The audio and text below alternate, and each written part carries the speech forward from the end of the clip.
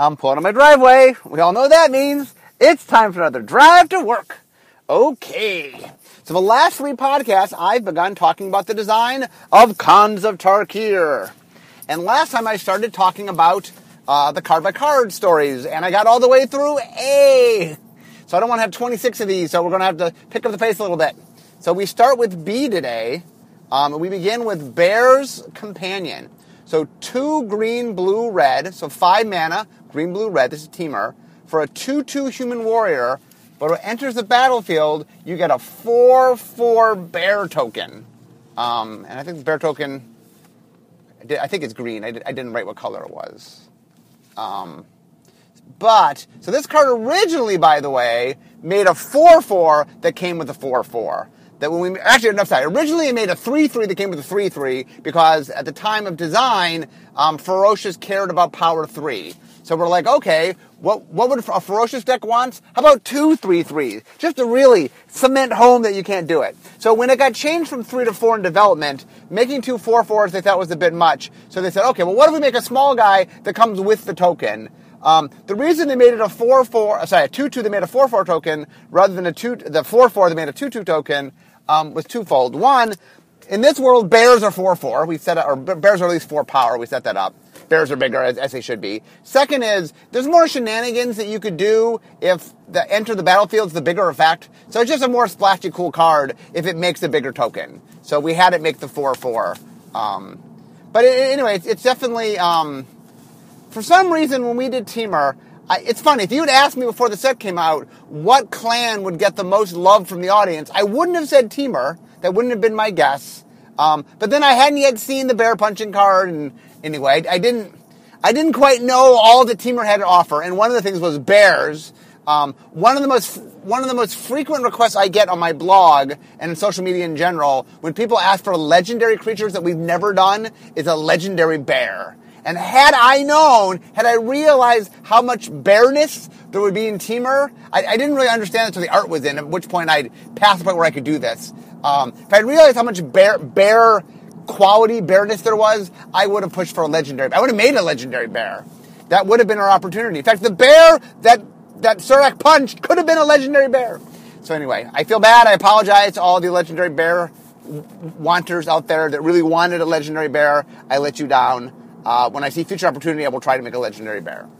Okay, next, Become Immense. It's an instant that costs 5 in green, so 6 mana. It's a Delve card. Target creature gets +6/+6 till end of turn. So Delve, for those who don't remember, was in Future Sight. It's a mechanic that says, for every card I remove from my graveyard, I make my spell 1 cheaper. Delve originally was in black and blue in Future Sight. It was on 2 black cards and 1 blue card. So it felt neat to put it in Sultai, since Sultai was black and blue and green. So we got to make green Delve cards for the first time. So one of the things that's fun is one of the tricks to Delve is you need expensive cards. It's not a lot of fun making super cheap Delve spells, and the neat part about it is you have the ability to really change it if you have enough cards in your graveyard. So the idea here was, let's make a Giant Growth, but a little bigger, because Giant Growth isn't that expensive. So instead of +3/+3, let's do +6/+6, double Giant Growth. And then the way Delve tends to work is you add a certain amount of mana because it has Delve. So this spell probably would be, 2G, 3G, 2 in green, 3 in green, somewhere in that. So that is up to 5 green, but you have the potential for it to be as low as green. That you have the potential for a Giant Growth, that Giant Growth costs, but double the Giant Growth. So that's exciting. Okay, next, Bellowing Saddle Brute. It's a black card, 3 and a black for a 4/5 Orc Warrior, and it has Raid. And if you've raided, meaning if you've attacked this turn, then you don't lose 4 life when it comes into play. So this does something a little quirky. A couple things. So first off, it's an orc. Magic. In the early days, we had lots of orcs, and we really have sort of not done tons of orcs recently.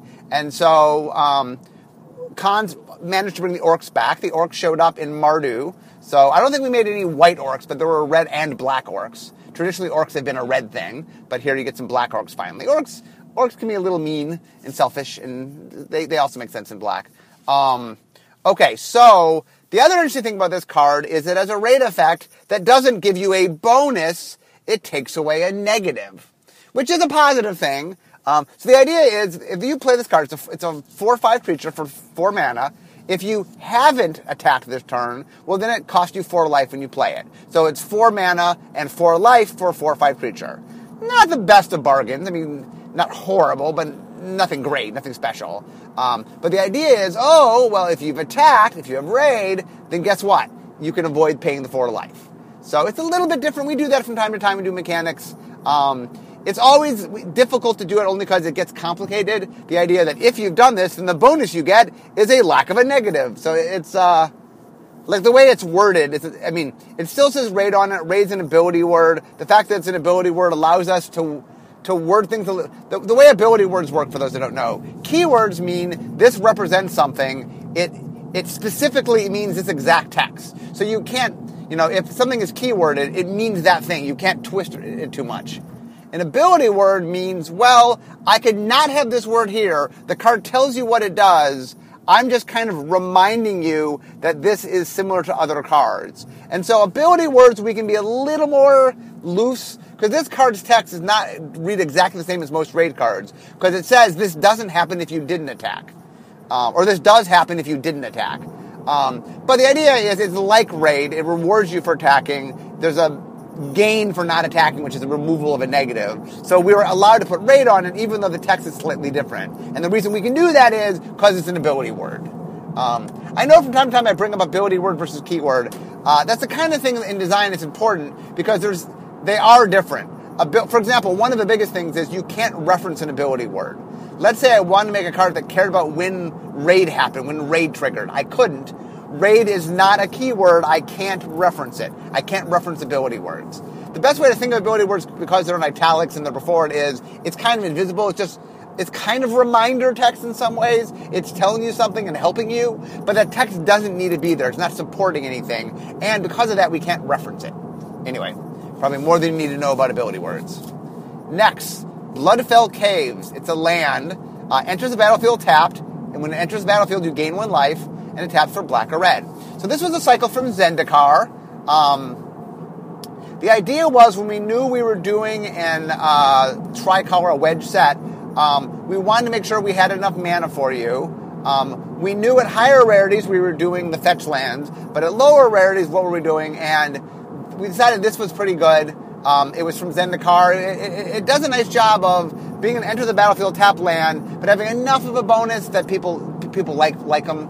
Zendikar definitely messed around with a lot of having more lands with ETB abilities. And so anyway, this is one of them. And so we decided to add this in. This is an allied cycle, because we knew we were giving you,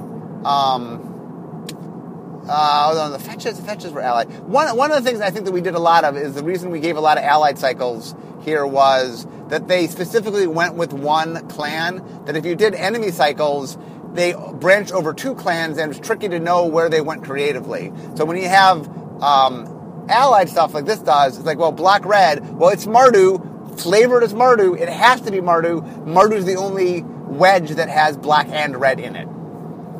Okay, next, Bloodfire Mentor. 2 and a red for 0/5. I did not download the creature type. This is from Jeskai, so it's probably a monk, is my guess. So 2 blue and tap, draw a card, and discard a card. Okay, so this was a controversial card for me. One of my pet peeves is this card was stuck in because they wanted to make sure I believe this is an uncommon, that there were cards that supported enemy color pairings, and the reason is that we wanted you to draft enemy color first, and then you had options to go into one of 2 different wedge colors. So one of the things to encourage you to draft correctly is we made sure to put in cards that sort of encourage enemy color. There's very little ally encouragement. There's a little bit of lands, but there's no spells that encourage ally stuff. We encourage you to do enemy, and then you can branch in and do wedge. My problem with this card, it's a subtle design thing, is one of my pet peeves as a designer is when you do an off-color activation, meaning when a color has another color to activate, what you want to do is give that color access to something that off-color color has access to that you don't. And there were 2 cards. When I went through the file, one of the things I do once it's in development is I'll occasionally go through the file and make notes. This was one of my big notes. It ended up not getting changed. I think only because I caught this a little later than I should have. But anyway, this card does looting in blue. And red can do looting. So I wasn't super fond. It's like, hey, red can go to blue to do something it can do in red. Now, given blue looting is slightly better than red looting. Blue looting, you discard, then draw. Where red looting, blue looting, you draw, then discard. Where red looting, you discard, then draw. So this is blue looting, which is slightly better than red looting. That's in the end why I said, okay, I guess, because technically it's doing something red can't quite do, which is blue looting. But it annoyed me a little bit, and just like, there's all sorts of things blue can do that red can't do. Let red do something with the blue activations that red can't do that blue can do. So this one irks me a little. So there's one that comes, I'll be talking, I don't know if I'll get into it today or in a later podcast, but there were 2 cards that did this. This one, I was like, okay, at least it's blue looting. It's slightly better. The other one really bugged me. I wasn't able to change the other one. I tried, but I wasn't able to. We'll get to that one. And then this is, by the way, one of the things, there's a lot of aesthetics to design. There's a lot of little things that matter. And when I look at a file to give notes, a lot of things I care is I'm not worried about balance. I'm not worried about a lot of developmental issues. Development will worry about those issues. Those aren't my issues. My issue is there's just a lot of nice aesthetics to design. One of which is like, if I'm going to another color, give me access to something I don't already have. It's like, I don't want a red card that's for white men. I can gain first strike. I don't want a black card that's for green. I can regenerate. I don't need to go to another color to get the thing I already have in this color. So that's a little insight into kind of some design-ish type things. Okay, next, Blood-Soaked Champion. Black for a 2/1 human warrior. Can't block. And for raid, so if you attack with a creature this turn, you can there's an activated ability for 1 and a black, and you can return it from the graveyard to play. So this is a creature that keeps coming back. But it only comes back if you've attacked for the turn. And the neat thing about it is, the reason it says can't block is, a lot of times when we have things that keep coming back from the graveyard, if we want to use offensively, we have to do something to make it offensive and not defensive. Well, if it can't block, it can't be defensive. So guess what? Attack with this. The neat thing about this card is, it also enables itself, which means if I have 2 of these, I can attack with one. If you kill it, the next turn I can attack with the other, and when that one attacks, I can bring back the first one. And so I once they have 2 in play, I can sort of keep them coming out, because even if you block and kill them, they can attack and trigger the other one to come back. And this was definitely one of those, one of the neat things when you're trying to do a mechanic like raid is try to find, at higher rarities, kind of cooler things you can do. And the idea of, rather than an enter the battlefield effect, which most of them do, is this is a triggered ability. And not triggered, this is an activated ability. That's not something we did at common, but it was a neat way to use raid and just something to up it a little bit. Okay, next, Briber's Purse. An artifact, costs X. So this was called Bag of Gold in design. So when it enters the battlefield, you get X gem counters. For X is the cost of the card. You pay X. And then 1, remove a gem counter. Target creature can't attack or block this turn. So this was completely top down. We were in warlord world, and we wanted the clans to definitely have this quality of it's a rough world. So we made a card. It was called Bag of Gold in design, and the idea was I can just bribe people. If I get in trouble, it's like I don't want you to attack, I don't want you to block. Here, don't attack or block me, will you? Anyway, it was very flavorful. It went through. Other than the name change, we originally had gold counters, got changed to gem counters. But other than a little bit of creative changes, it pretty much stayed as is. It cost X in the thing. I'm not sure. For a while, it might have been just tap and remove. I think maybe I forget whether we added the one in design or development. We might have added in design. But anyway, this card pretty much as we designed it showed up in print, so that's pretty cool. Okay, next, Butcher of the Horde. 1 red, white, black for 4 mana, red, white, black, so it's Mardu, for a 5/4 demon with flying.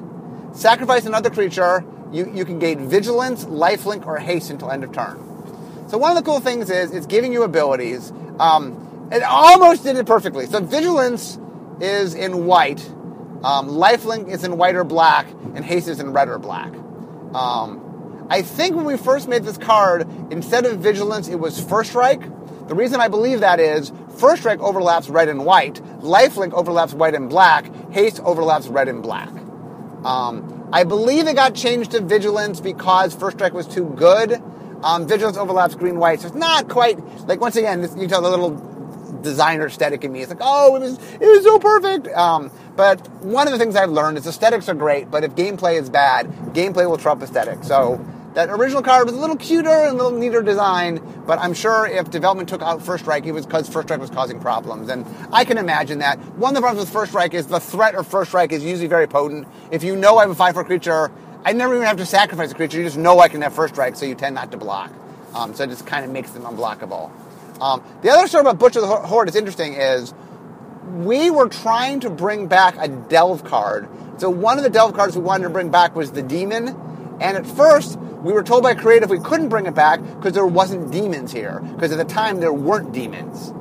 Then, later on, there was a note that happened during development that they felt we were kind of low on iconics. Dragons, Sphinx, Angel, Sphinx, Demon, Dragon, Hydra, the 5 iconics. And we were just kind of low on them. We had Hydras. There were no dragons because the dragons were all dead. I think there weren't any angels. There weren't demons originally. And I don't think there were Sphinxes because we didn't want big flying things. So Hydra was the only creature, the only iconic there. I'm like, wow, we're low on iconics. Could we get something else in? I'm like, oh, well, demons don't have to fly. We were trying to avoid having big, giant flyers because we're trying to make the feel of dragons being gone.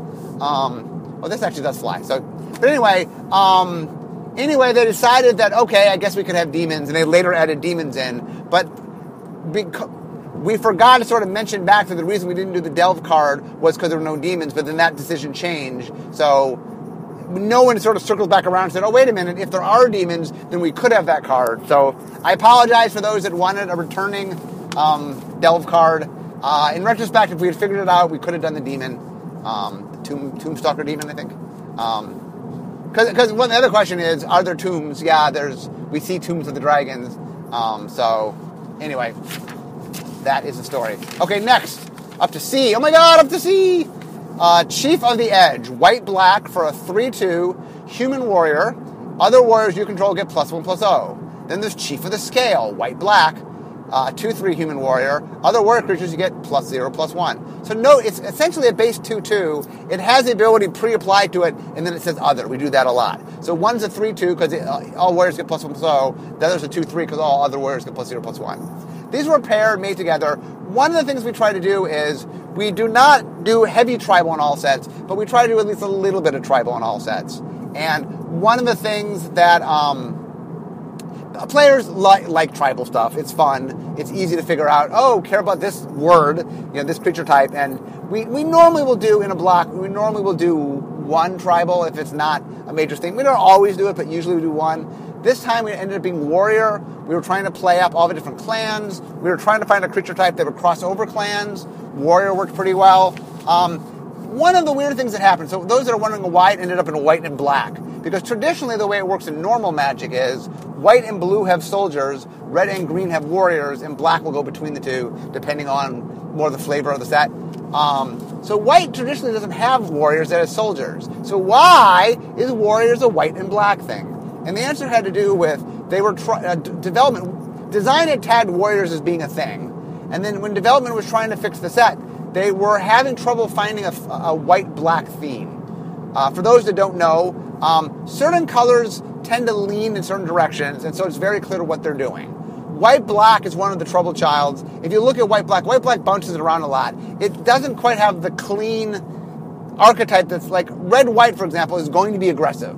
Small, weenie aggro. It's pretty much what red-white does. So whatever set you stick it in, red-white's going to be doing that. White-black, it's not fast, it's not slow, it has a little bit less of an identity. And white-black really needed an identity. So the idea was there was going to be warrior tribal, could we use that? And the idea was, well, in this world, sure, I mean, everybody can be a warrior, it's pretty wild. There's not a lot of soldiers. There's more a plane of warriors than a plane of soldiers. So the idea of making warriors matter was we had moved everybody to warrior anyway for flavor purposes. And they're like, well, the whites are warriors. Why don't we just make the warrior a white-black thing? Which is fine in the draft. The problem it caused outside of draft is most of White's cards that would want to go in a warrior deck aren't warriors or soldiers. Usually White is soldiers. So we made something that worked within block, but was troublesome looking backwards. And a lot of people were frustrated because, historically, red and green are a lot more of the warrior colors. But the reason it was chosen this way had to do with limited archetype and trying to build something within the set that was advancing other agendas. So that's why it ended up being white-black. I get the frustration in sort of in the big meta way, but that's why it went here. Okay, next, Clever Impersonator. 2 blue for a 0/0 shapeshifter. It enters the battlefield as a copy of any non-land permanent. So this card is weird because it copies not just creatures, we do that all the time. It can copy a planeswalker, not completely weird, at least that's kind of a creature. It can copy an enchantment, that's weird. It can copy an artifact, even a non-creature, that's weird. It's very clever, this impersonator. It can, it's a lamp. I don't know. I'm not quite sure. Let's believe he's using magic, or he or she is using magic, and the reason you can't tell is it's an illusion or something. But very clever impersonator. This is one of those cards, by the way, that when you make it, you expect creative to come back and go, okay, what is this thing? He comes in and he's a ring, he's a boot, I don't know. I like the card mechanically. This is one of those cards where the Melvin in me goes, oh, that's an awesome card. There's so many cool things you can do with that card. And the Vorthos in me goes, come on, what? So sometimes Melvin gets to win. We make cards that are just really awesome to play with. And creatively, you just got to go, okay, he's using magic. Okay, D. Death Frenzy. Death Frenzy is 3 black-green sorcery. So it's 5 mana, 1 black, 1 green. All creatures get -2/-2 until end of turn, and you gain 1 life for each creature that dies this turn. So the idea is I kill a lot of things, and then I gain life off the things that die.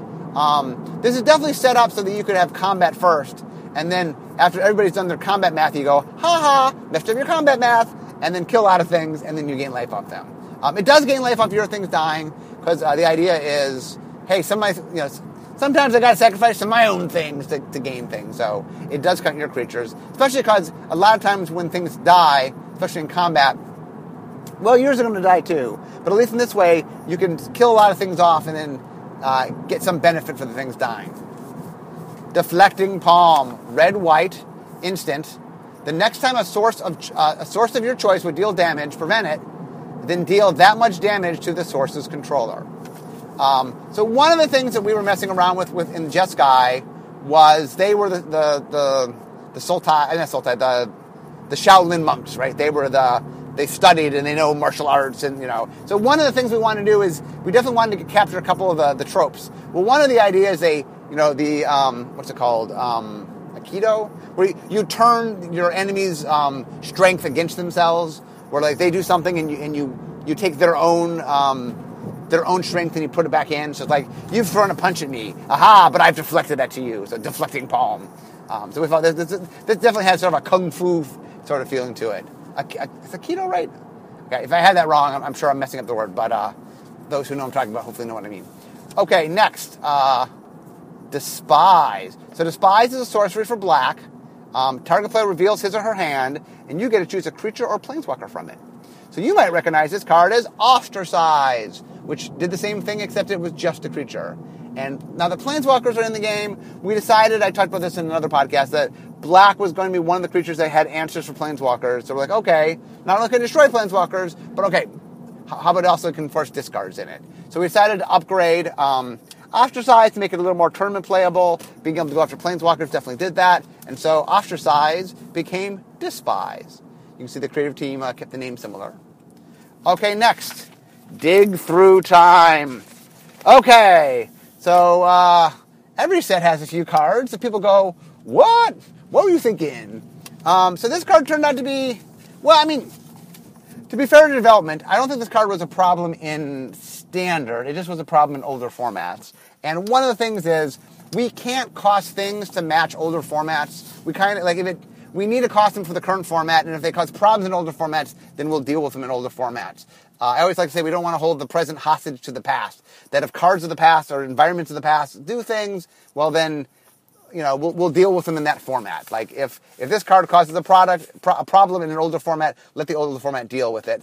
I mean, if it causes a problem in standard, okay, it's a problem, cost it correctly. But Dig Through Time, by the way, is an instant for 6 blue, 8 mana with Delve. Look at the top 7 cards of your library, put 2 in your hand, and the rest on the bottom of your library in any order. So essentially it's draw 2, but draw 2 with some choices. Draw the best 2 of your top 7. And this has proven to be a mighty, mighty fine card. Now, one of the problems, by the way, is in older formats, for those that might not be aware of this, blue is a little nutty in older formats. When Magic first came out, the colors from a power level were not remotely balanced. One only needs to look at the Power 9.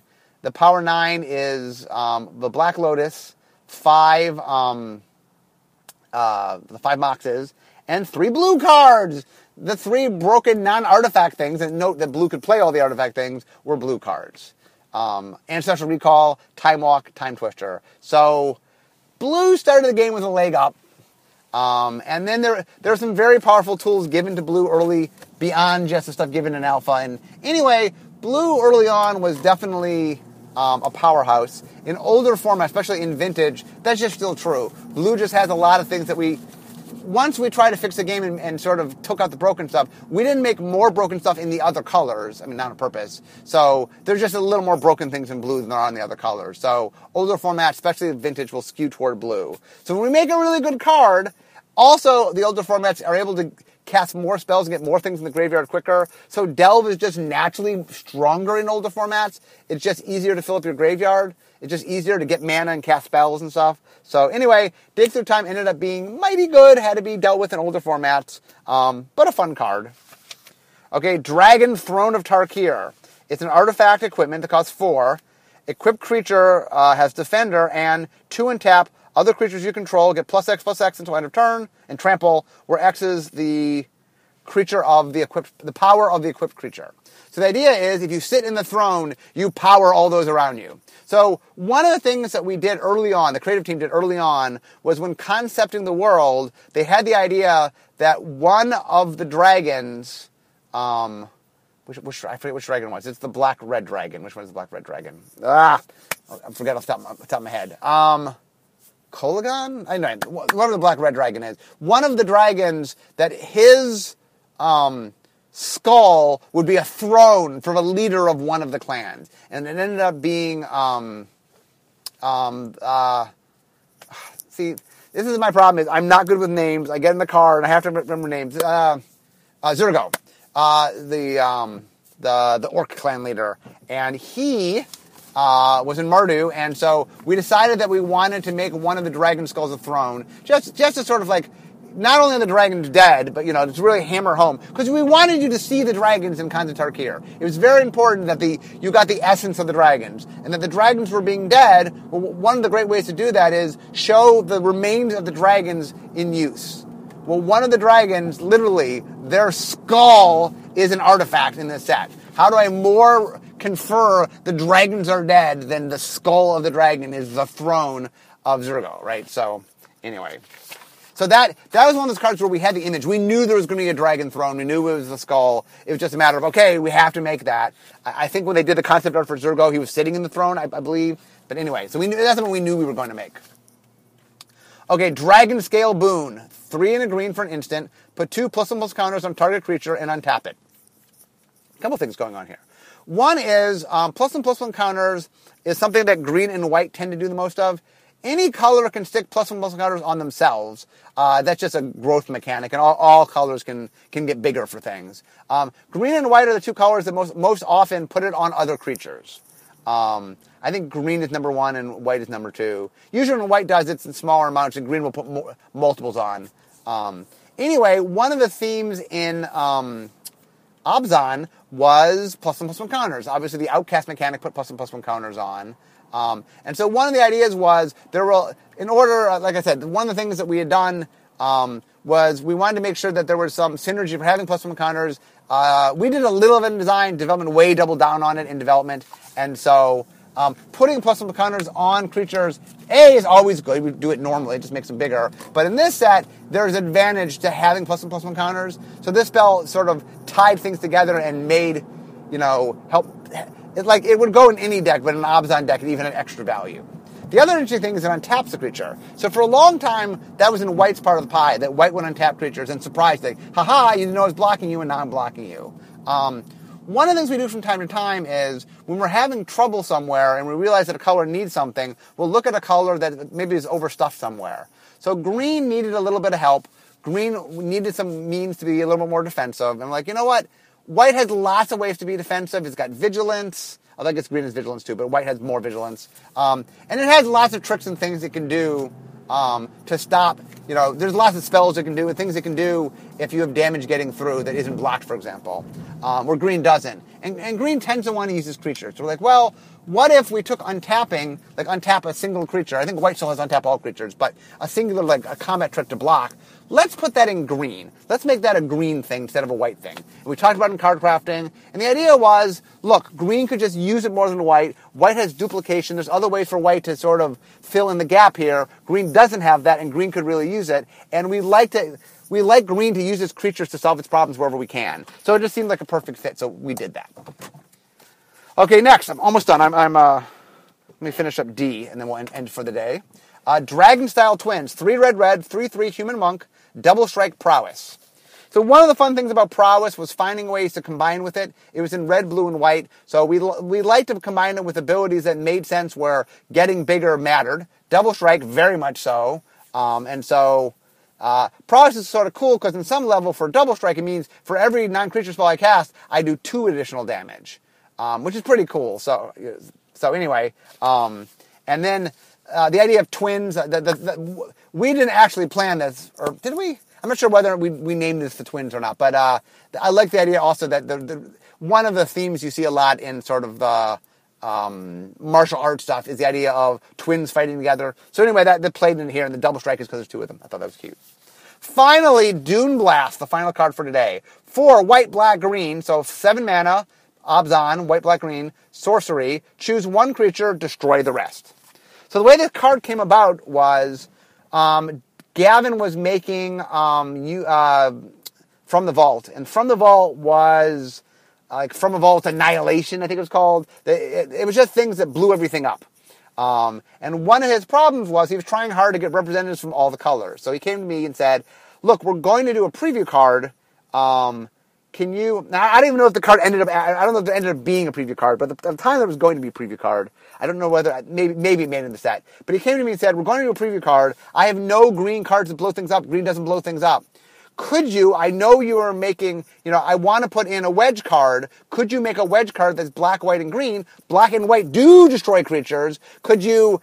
make a black, white, green card or I think he just said, could you give us a green card that can destroy things? I don't care if there's other colors in it. Could you do that? And I said, oh yeah, I can. I knew we were doing wedge. I wanted to put a wedge preview card in, and green with black and white was beautiful because black and white are the colors that do this. So the idea is, well, what if green kind of protects something? That's what green does. Green says, I'm going to save a creature, and white and black do what white and black does, which is I'm going to destroy everything. And you put them together, you got a pretty cool card.